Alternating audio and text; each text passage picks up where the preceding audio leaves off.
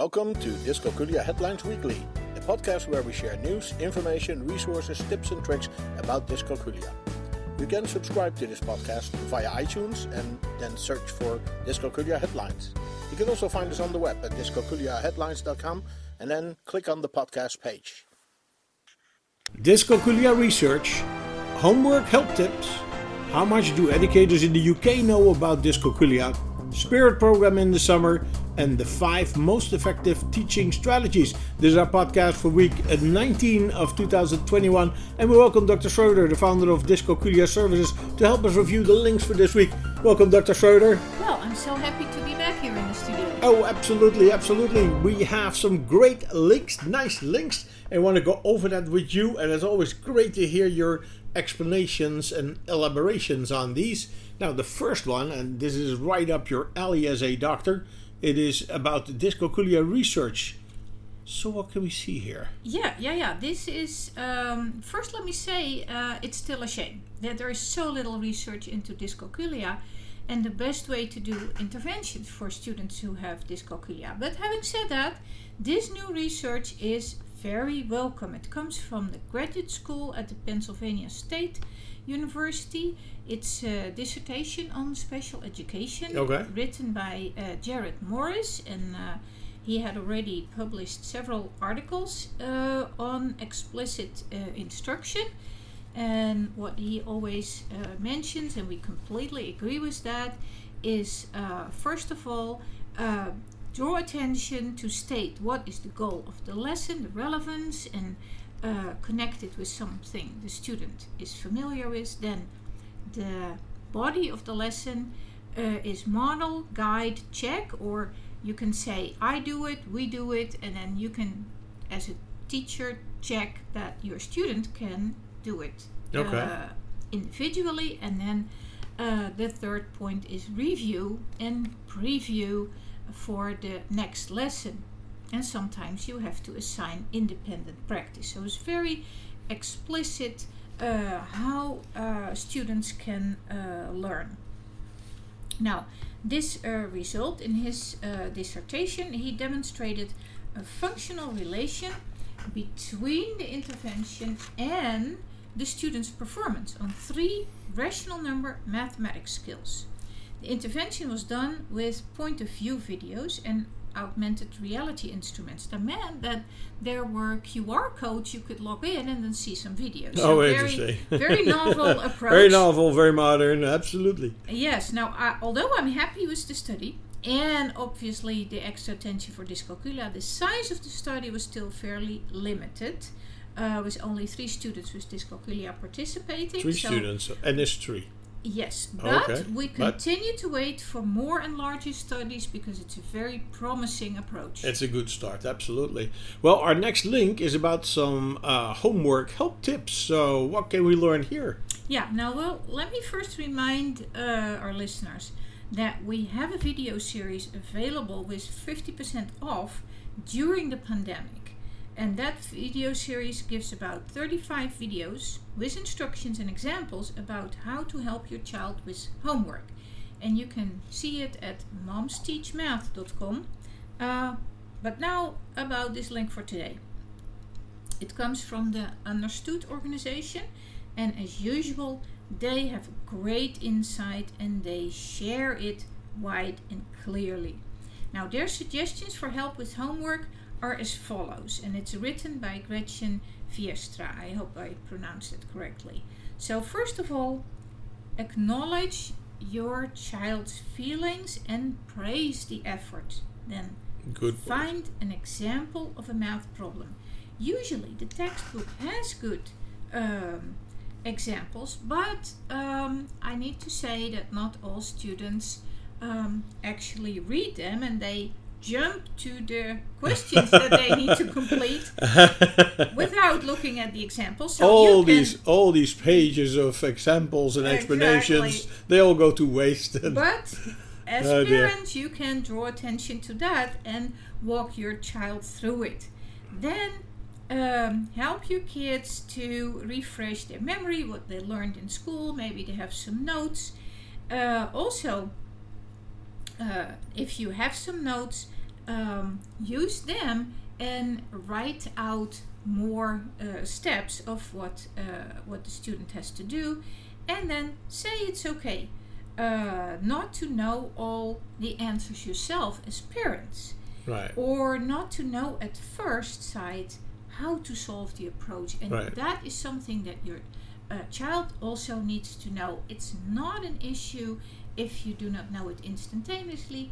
Just try something. If it doesn't work the first method, also not an issue, but just stick to the problem and you will get to an answer together with the parents. Now, so basically no tips about the actual content, like the multiplication of 3 of something, Right. but more about strategies, Right. approach. So parents often think they help their children by helping to calculate or to give them the right answers, but realistically that does not help them in the long term. So you want your children to build the process that they can rely on the rest of their life, that they can do it themselves, like learning to read the question thoroughly and model them, and estimate before launching into nitty-gritty detailed calculations, and Right. ask themselves. It's if often they- difficult to keep them from doing Right. that. Huh? They like to go straight to the problem, and then they like to jump straight to the answer, not write down the method that they've used, No, and then they want to know, is it right or is it wrong? instead of, do you feel it makes sense? And can we Right. talk about that? Can we Right. talk about the process? Good point. Good tips. Good tips. Now the next link is about how much the educators in the UK know about dyscalculia. I'm curious, how much do they know? Well, there's a PhD student from Loughborough University trying to find that out.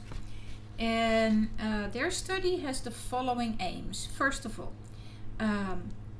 note the educator's awareness, knowledge, and understanding of dyscalculia as a specific learning disorder in mathematics, and the co-occurring developmental disorders. That's important. So secondly, what is the educator's experience of pre-qualifying and in-service training in dyscalculia and other developmental disorders?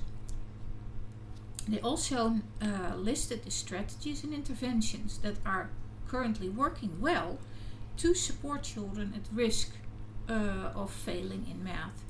And then the educator's perceptions about what might be beneficial in improving the outcomes of those children. Now the study is still on its way, and the link in the post gives access to the place where you can participate, so that's even more interesting. A great initiative, and I'm afraid that I can predict the results, but we'll wait until we see the date that it's coming out. So we still don't know. We still don't know, but they ask all the important questions. Okay. Now our next link is about Spirit program in the summer. It's a video. Let's see if we can listen in for a moment. Let me see. Here's a writing hand.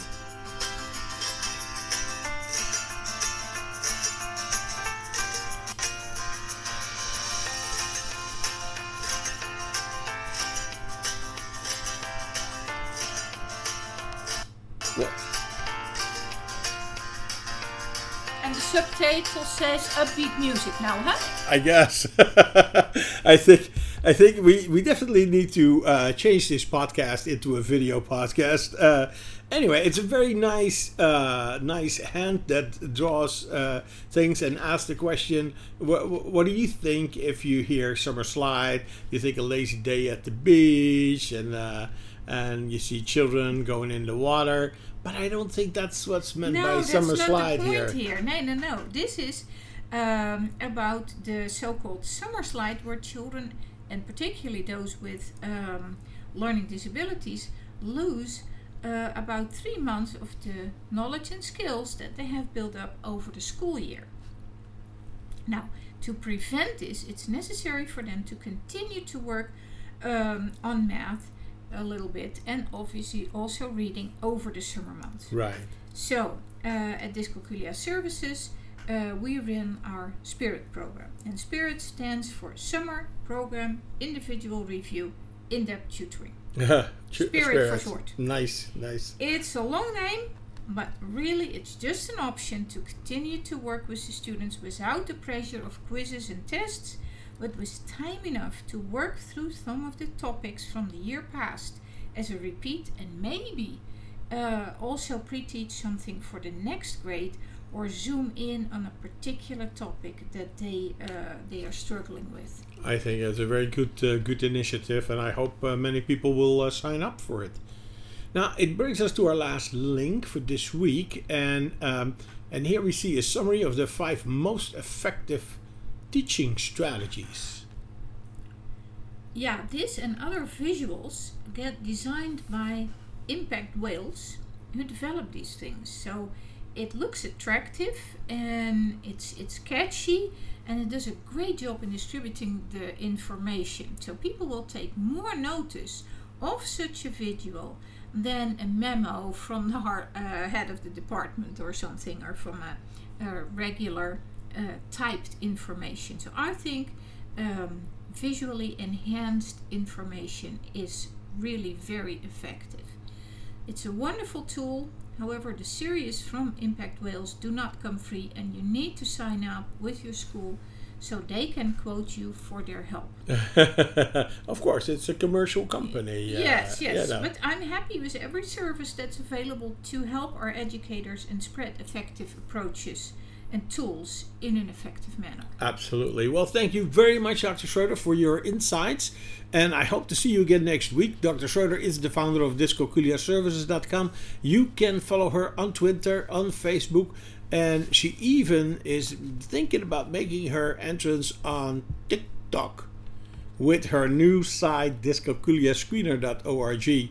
The main purpose of her enterprise and all her efforts is, though, to increase the number of dyscalculia tutors that are available in the country. And for that and all the details on how to become a dyscalculia tutor, you need to go to dyscalculiatutortraining.org. Dyscalculia Headlines Weekly is a production from dyscalculiaheadlines.com. You can find us on the web at dyscalculiaheadlines.com, and we are on Twitter at dyscalculiahead. You can also find us on Facebook. We have a board on Pinterest and on Flipboard. Search for Dyscalculia Headlines or follow the links on our webpage. You can send your questions, comments and contributions to communications@dyscalculiaheadlines.com, and we may even discuss it in one of our upcoming podcasts. We hope this was useful for you, and until next week, you can count on us.